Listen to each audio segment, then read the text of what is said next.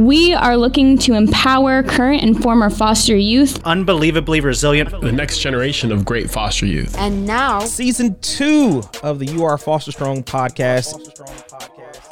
Welcome back, everybody, to Season 2, Episode 3 of Foster Strong.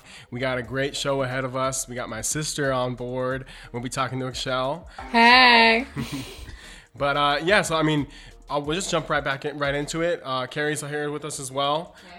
We also will have a recording of this. You'll see some videos of all of our faces. You can see our setup and everything. But, so in other news, what's going on today and in this day and age is, there's a lot going on. And I feel like every day I'm kind of just overwhelmed by the amount of things that are happening. But, so it's just zoom in on like a couple of things to give y'all just something, a little taste, but little is good. So I know Biden just signed an executive order for gun control, gun reform. Actually, I would say reform because it's not quite control. It's just very different. And I mean, it's kind of sad when you think of it, but I think the U.S. is getting back to normal. Mass shootings, like it's what there's South Carolina and Texas recently, so at least we can see that the administration is stepping up to the plate.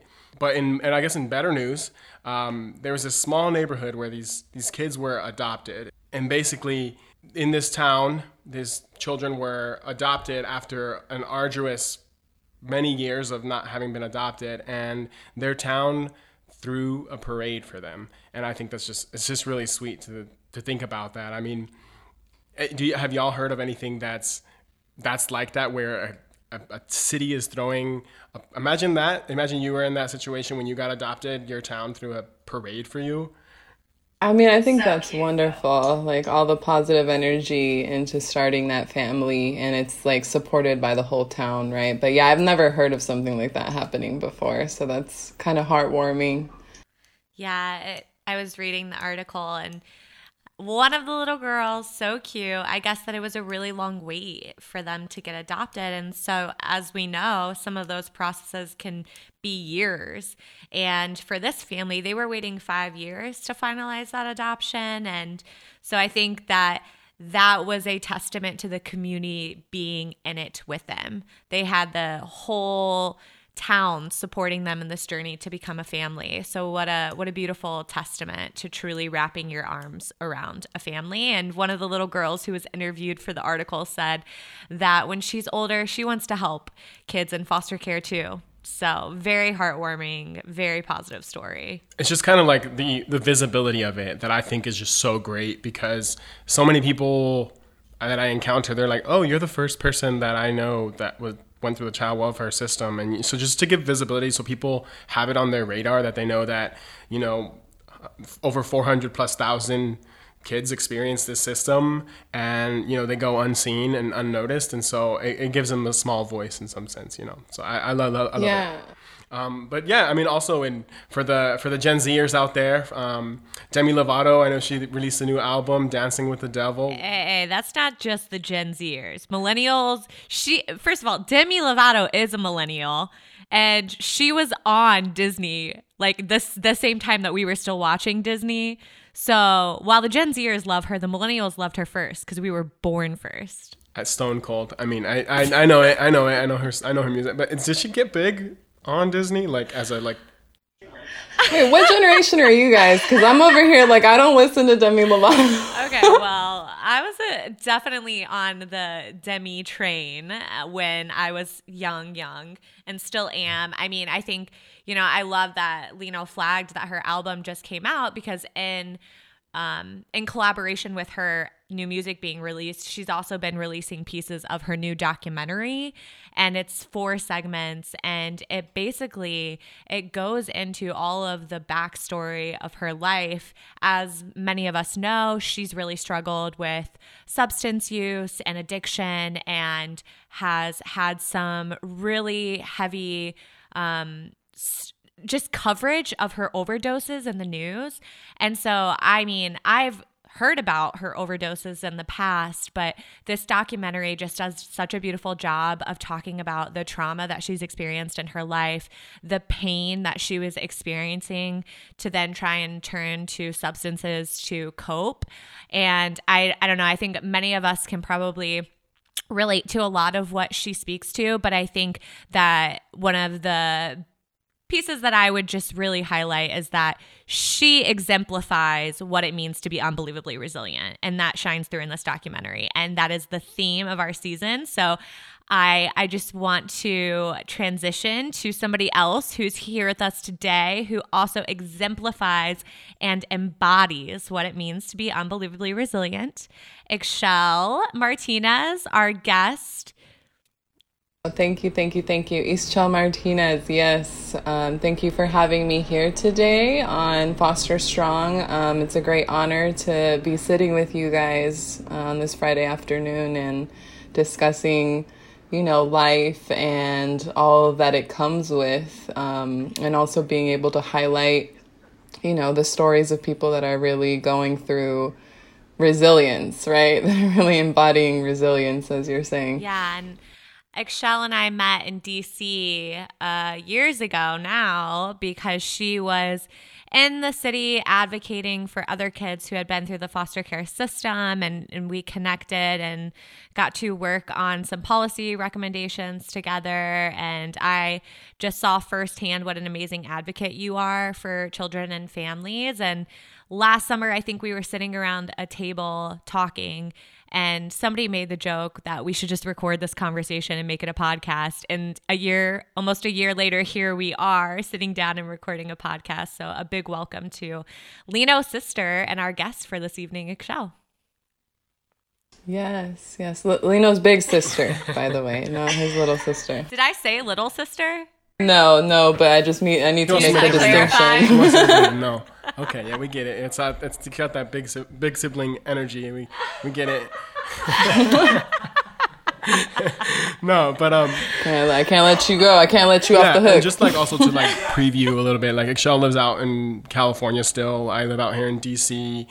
She's working as a therapist and studied at USC. Go Trojans, I guess, for the who are Go Trojans. Fight on. Is that the saying? Fight on? Fight on, yeah. Because we're Trojans and we like to fight, apparently. I mean, with that big sister energy, I know that's very fitting, honestly.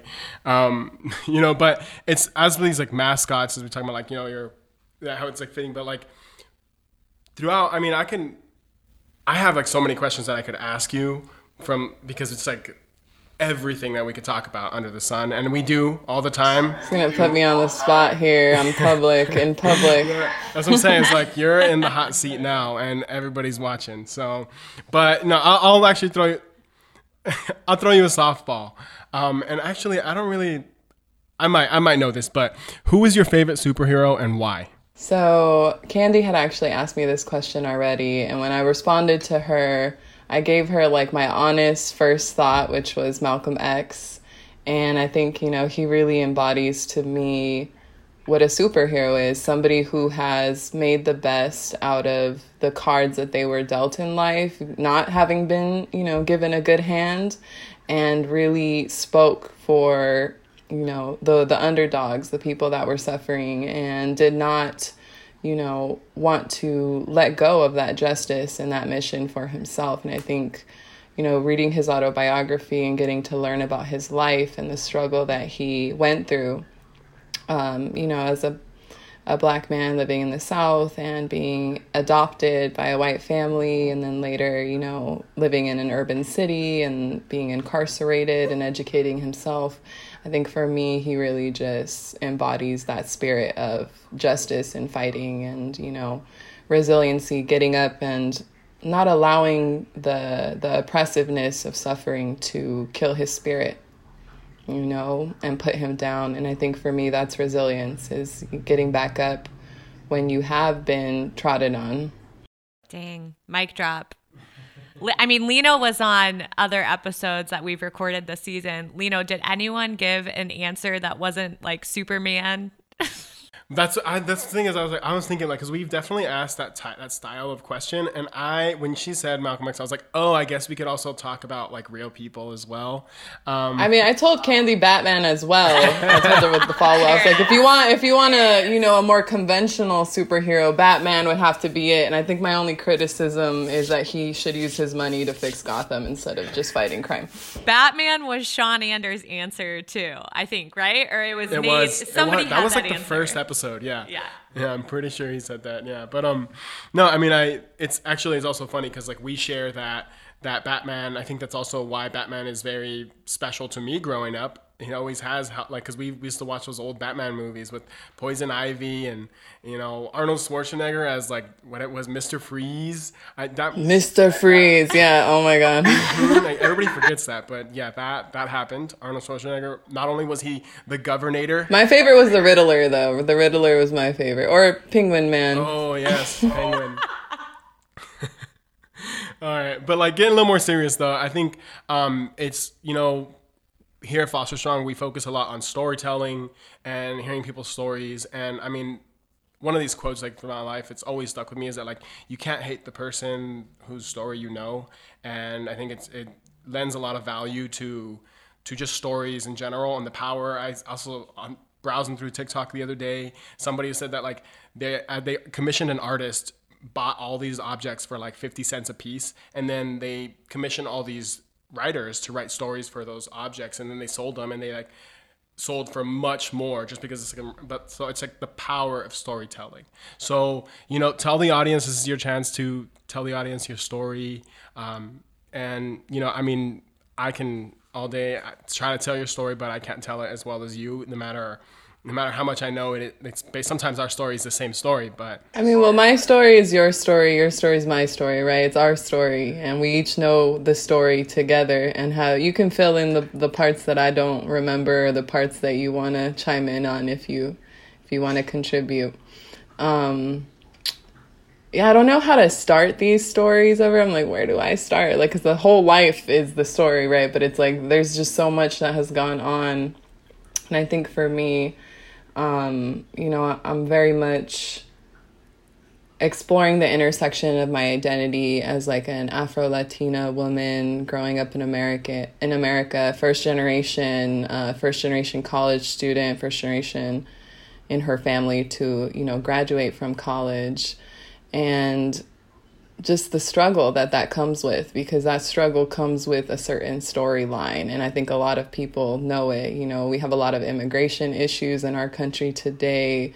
What's going on at the border, the refugees that are coming to our country, all of that stuff is intertwined with this story. Both of my parents having immigrated to the U.S., my mom from Guatemala and my dad from Cuba, living in the inner city, trying to adapt and adjust to the culture, and the adversity, that comes with the stigmatization, the discrimination, the marginalization because of their identity as, monolingual Spanish speakers, people that have been incarcerated, people that have, legal systems ties to the Department of Child and Welfare Services. I think all of that stuff intertwines together. Like, it's never one thing. It's always like multiple things when you encounter those things, especially in regards to poverty and stress and violence, right? Like,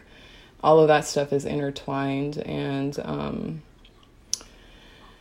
for me, looking at it from that lens, like, I try to understand as I get older the empathy component of that. Like, yes, these things and these systems exist to ameliorate supposedly the situation, but they don't. They actually make it worse, and they punish people for the suffering that they go through and create a bigger problem, create a bigger monster, more alienation, and less support, right? It's like very much a stick approach as opposed to a carrot approach. Yeah, you're totally describing that punitive approach that especially we take with parents in foster care, that parents aren't allowed to struggle, especially if you're a poor parent. Then, you struggling is the first trigger of maybe having your kids taken away. So can Yeah, you tell yeah. us a little bit, Lino and Excel, what your experience was like in foster care and how you were able to support each other as brother and sister through that experience? I think Excel, just hearing all of the things that sort of were stacked against you all was helpful, but would love to hear more. I mean, first off, I want to say that it's like that you touched upon something that I think is really important, is that there's this mischaracterization of the foster care system, right? And that goes back to the inception of Foster Strong in general, is that we're trying to break down these stigmas and change the narrative. And we're talking about poverty and scarcity and living in the scarcity mindset and like people immigrating to the country. And the thing is that like the majority of children placed into the system come from neglect, not abuse. But everybody understands child welfare through this lens of abuse. And so it's just completely misunderstood on its face. But I mean, growing up, it wasn't the easiest to kind of like, to own up to that, and because it's like, oh, if you say you're part of foster care, then there's the automatic implication that, oh, it's like, oh, your parents used to beat you or something like You're that. the kid with no parents. Where are your parents at? Yeah, and then you got to explain to them, well, my mom is addicted to drugs and in jail. And it's like, nobody else's parents are doing that. Everybody else's parents are bringing cookies and cakes to the class to share, right? And so you don't want to tell people what you know is true to be in your family. And you might be in 2nd or 3rd grade, 5th grade, and you have this secret that you're harboring, and it makes you feel like you're less than, like you're not good enough, like there's something wrong with you. And I think that when people carry around that belief system on their back for reasons that are, out of their own control, it affects what you think you deserve in life and what you just think you think you're worth. Yeah, and I mean, I think we talked about this. It was like episode 5 of last season, but the fact that we always at least had each other and how much of a privilege that was, that, the fact that... And it was hard to keep us together. I feel like that was the one thing they would use to threaten me all the time to keep me in line. Like, oh, we're going to give you 7 days and kick you out and your brother's going to stay here, right? And I felt like that was just that emotional manipulation tactic, which was very cruel to consider, having to do that to a child who's already experiencing a lot of emotional distress, in an absence of the co-regulation and the support of somebody they trust. Yeah. And I mean, I think like that's the thing, is that like it's weird because our trust is pretty much unspoken sometimes. Like it's just like implicit. It's like we just have it, and we already know like that, if something's going on or whatever, we can just reach out and be like, and it's like, all right, what's up, kind of a thing, and just like drop everything. And not all siblings have that, I think, especially in the foster care system, especially if they don't get to grow up together. And even if they do get to grow up together, like sometimes the conditions don't foster that type of relationship, right? But luckily, me and my brother were able to preserve that connectedness amongst all the disconnection, amongst all the chaos. And I think that was definitely to my benefit, definitely to his benefit, just in, keeping me accountable and responsible to the lives that are around me and teaching me how to be a caregiver, a lover of people, somebody who is empathetic and self-giving. I think all of those qualities came out of that experience of growing up and having to fend for my brother and share the little bit that we did have together. I got a question for you, actually.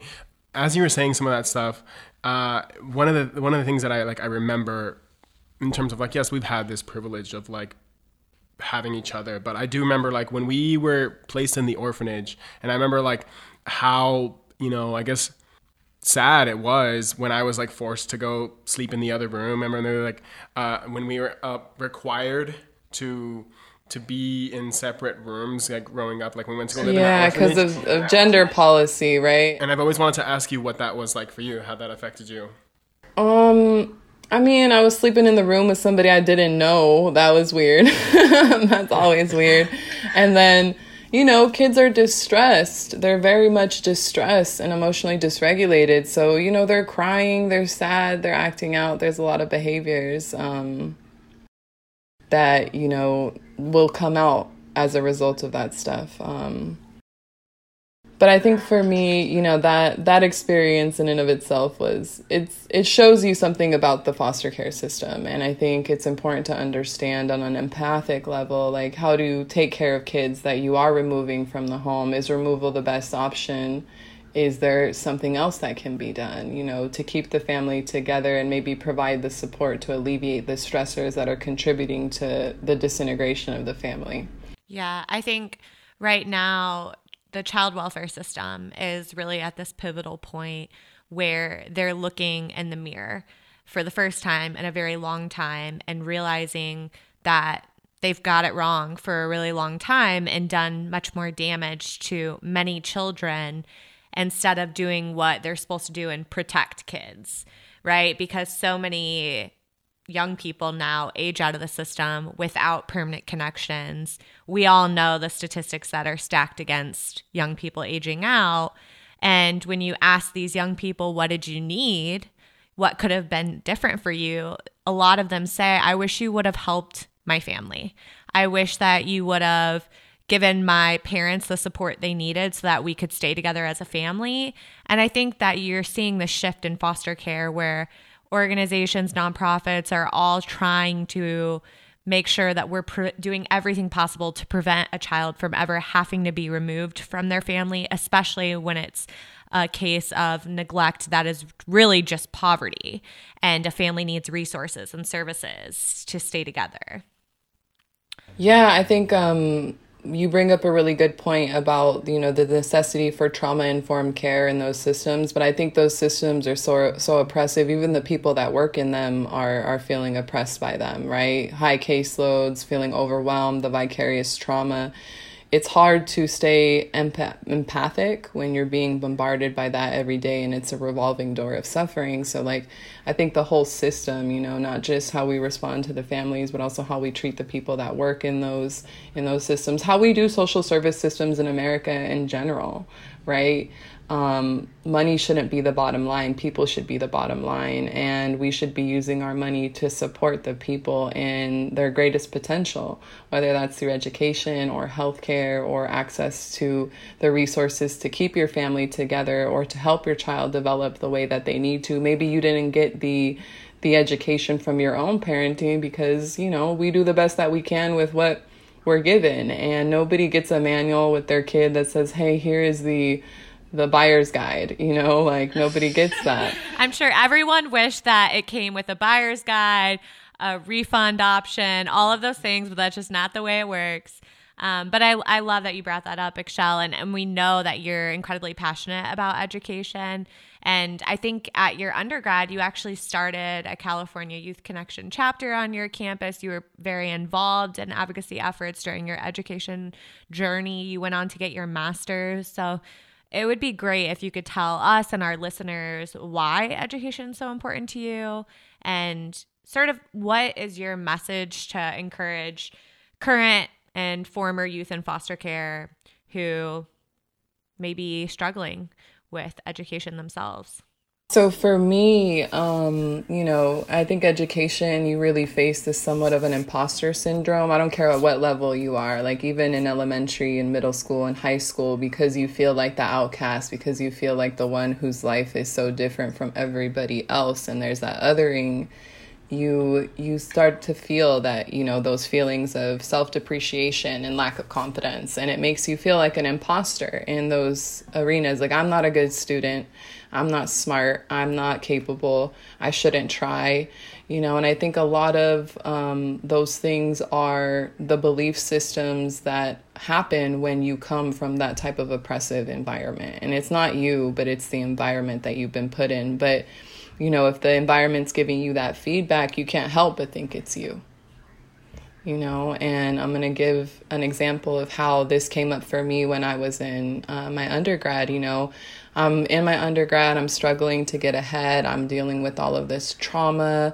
I'm dealing with, you know, the disintegration of my foster family. I'm having to testify in court against my foster dad.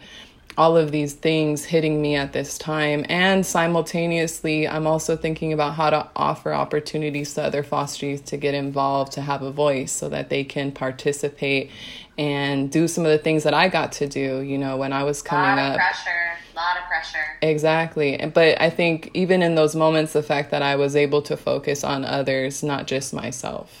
Right? It's not just about me coming up, but it's about me bringing others with me and being that person that I needed at that time to lead me, because there is a poverty of leaders, you know, to bring kids out of those circumstances.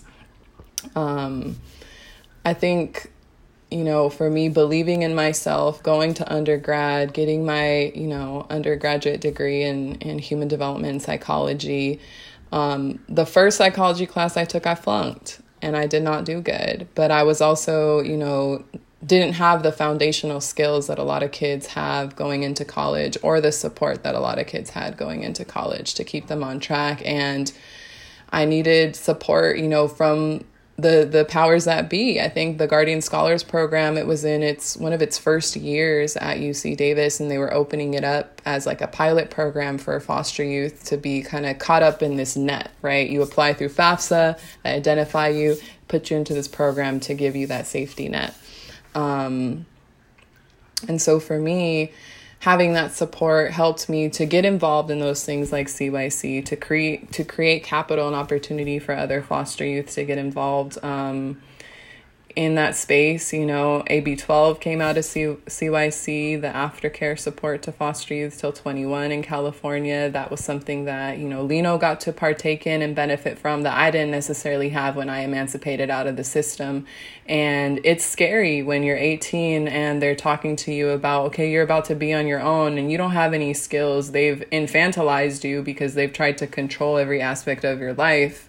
And even your foster parents might control aspects of your life that, you know, people don't understand, like putting food, you know, locked away in a cabinet because you can't eat at free times. You have to eat at certain designated times. So, you know, emancipating out and deciding what is it that I'm going to do at 18, like most 18-year-olds don't know what they want to do, don't have the skills to figure that stuff out. And I think for me, education was a natural next step. Like I excelled in an academic environment, so I had the opportunity to choose that when I turned 18. But, you know, that if I wouldn't have had that, I don't know where I would be today. You know, I don't know if I would be the same person that I am today, or if I would have been caught in the trap still, you know, still trying to crawl my way out, and dealing with the stress, the compounding stress of everything that I've already lived through and having to still undergo that stress at that point in time. First off, I mean, it's like everything you say is like right on the money.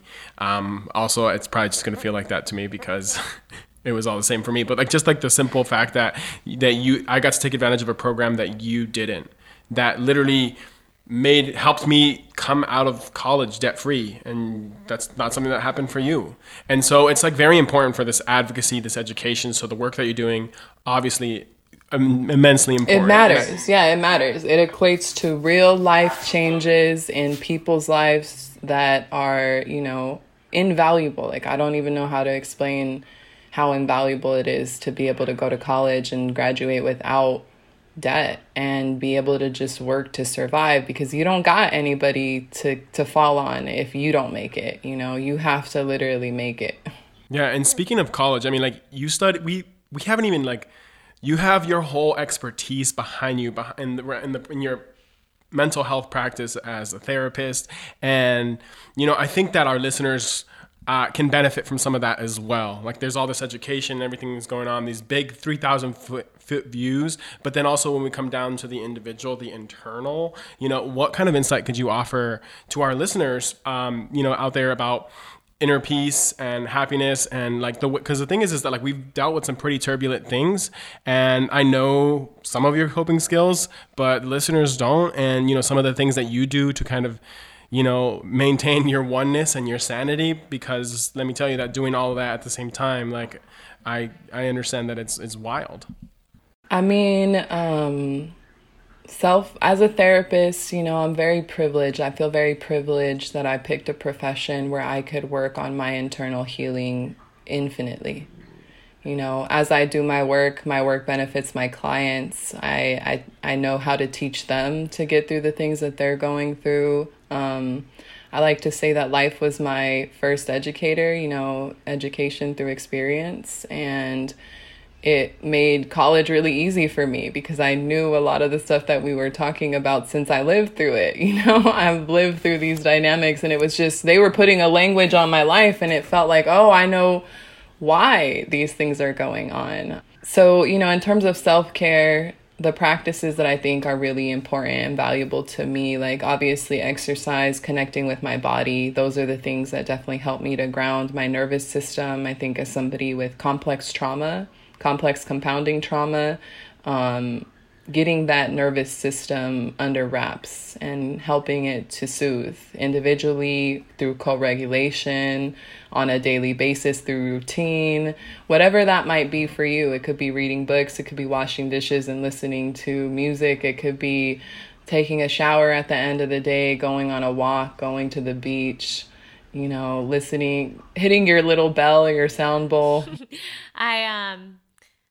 I just want to really quickly reiterate two of the quotes you just said. Ixchel, you said life was my first educator, and they were putting a language to my life. And I just think that's so beautiful. And I love how we started the show. We started this interview with you talking about this beautiful adoption story where I believe those three were siblings. And so it's special that we were able to highlight the siblings set that was able to remain together in a family. And that's so much of you and Lino's story, that you all were able to remain together in a family, and you've served as such an important support for each other. And then to hear you speak about your education and knowing not that many of us graduate college because of many of the challenges that college presents, but to have you here today, I just think that it's like looking at what it means to be unbelievably resilient. And so I would love if you could just tell us what it means to you.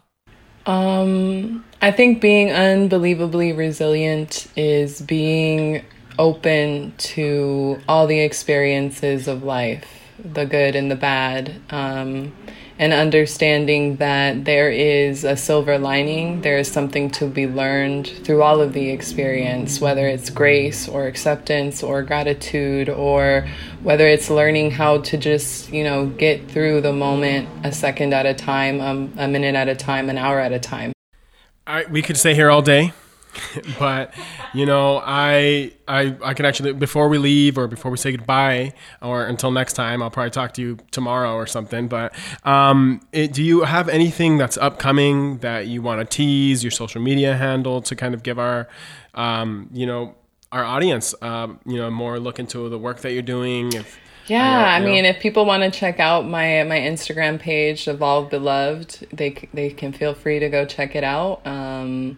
I tend to just post things about life, current events, you know, positivity, social justice, you know, oriented things. If they want to engage with me, women's empowerment. Yes, I know. I'm all about that. So if they just want to, you know, engage with me, ask me any follow-up questions or collaborate on any work, you know, if I've spoken and anything that I've said has resonated with them, feel free to let me know. Alrighty. Well, Ixchel, love you. Love you too, little bro. Lots of love for you. Love you too, Carrie. Love you too, Candy.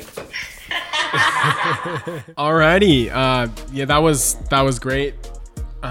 So now we're on to our Next Generation of Great and our Aging Out segments. I know Next Generation of Great is like a newer, where we're kind of, you know, introducing the next generation of great, and it kind of really fits with the entire conversation that we just had with Ixchel. So, you know, kick us off, Carrie. Yeah, we're really excited that highlighting this segment of rising leaders of our next generation of great foster youth, alumni of foster care. We just want to give the opportunity to nominate or highlight an unbelievably resilient young person who's either currently in the system or has been through the system that you feel has the ability to be an amazing leader. So you can email us at candy@urfosterstrong.org. That's Candy with an I, just so we're clear. and tell us why in a short blurb why you think this person is the next generation of great. And today I'm super excited for who we're highlighting. I know this person personally because of their amazing advocacy work here in our nation's capital, and that is Miss Haley Delia, who is a senior at Rowan University. Haley is pursuing a degree in mathematics and sociology, and she's also going to get a certificate in social justice and social change, which makes so much sense for this amazing advocate. She has worked as an ambassador with her local Department of Children and Family Services. She's worked with foster parents and caseworkers, utilizing her own experience to help guide them. And her firsthand experience and passion for reforming the system are really a driving force behind her plans to pursue a law degree. So she's quite an ambitious young lady and definitely a rising star and somebody we could not overlook for this next generation of great. So Haley, keep up all of the fantastic work. I feel so lucky to know you, and just know that you're making a difference for many children, young people, and families. Yeah, and also we have, and just so everybody knows, like our podcast coordinator, Candy, joins us for all of these, and she also is going to be talking about some of the aging out stuff, and she's been going to be teasing some, this aging out segment that I kind of briefed us on was basically we're kind of trying to empower current and former foster youth to gain control of their lives. And, aging out, it's a segment that provides resources, real life, like this is what's going on right now. This is what you can use today. And so there's scholarships, internships, advice, etc. Anything that we can do to leave a lasting impact on the system. So I think Candy, you had something that you wanted to tease for us this yes, isn't episode? It so great that now the producer can come on and say something? You guys are doing such an amazing job, and I want to say thank you guys for letting me come on and talk about this, because this organization in particular is one that's very near and dear to my heart. They're doing a lot to help children in and out of the system, and this organization is the Felix organization. They're based in New York and LA, and what they do is they send hundreds of youth to overnight camp every single summer because they want to give youth an opportunity to just be a kid. I think that's so important. That's something that we can all relate to as children that grew up in care. And this year they are celebrating 15 years of service, and by doing so they're going to be raising money through their fundraiser. So they did a fundraiser called Walk This Way, which is going to provide enrichment opportunities and essential resources for children in foster care. It happened in New York. It was this past Sunday on May the 9th. And again, it was in honor of National Foster Care Awareness Month. It was socially distanced. It was from about 9 a.m. to 10 a.m. And again, we want to thank everyone that signed up for that amazing event. And again, if you want to continue to donate to their cause, you can go to walkthiswayforkids.org. They do so much for children in and out of the system. They're definitely an organization to highlight. And if you know of any organizations that are doing great things for children that are aging out of the system, please let us know. You can contact us on our Instagram or in email one of us. So thank you. I'm going to throw this back to you, Lena. Thanks, guys. Thanks for coming out of the recesses for that one. I know everybody can really check them out. The Felix organization is great work. So that pretty much wraps us up. We had a great show. I finally have unwound.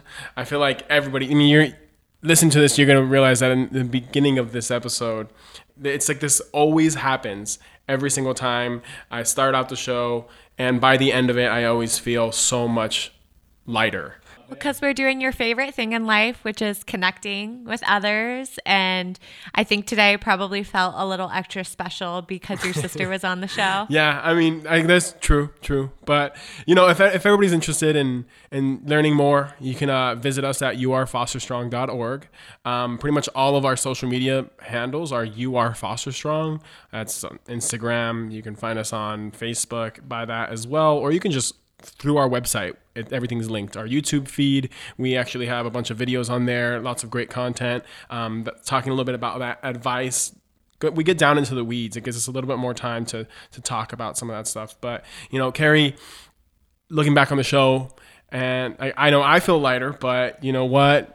I know you wrote down 2 quotes. You came out of the show, 2 quotes. You know, the Martinez siblings always have lots of wisdom, and I always love spending time with the 2 of you.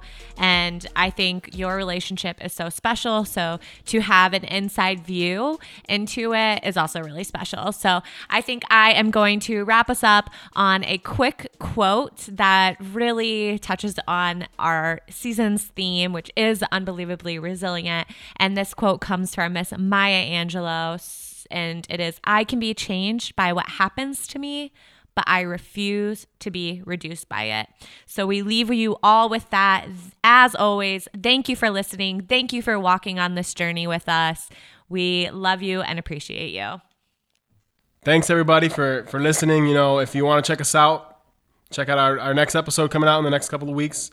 You can find us on Spotify, Apple iTunes, you know, or Apple Podcasts, or any of the other Google Podcasts, pretty much anywhere where you can find a podcast, check us out. Check us out on Instagram at YouAreFosterStrong, and stay tuned with all the great things that we're doing on our website at youarefosterstrong.org. And remember, you are unbelievably resilient. Your story matters.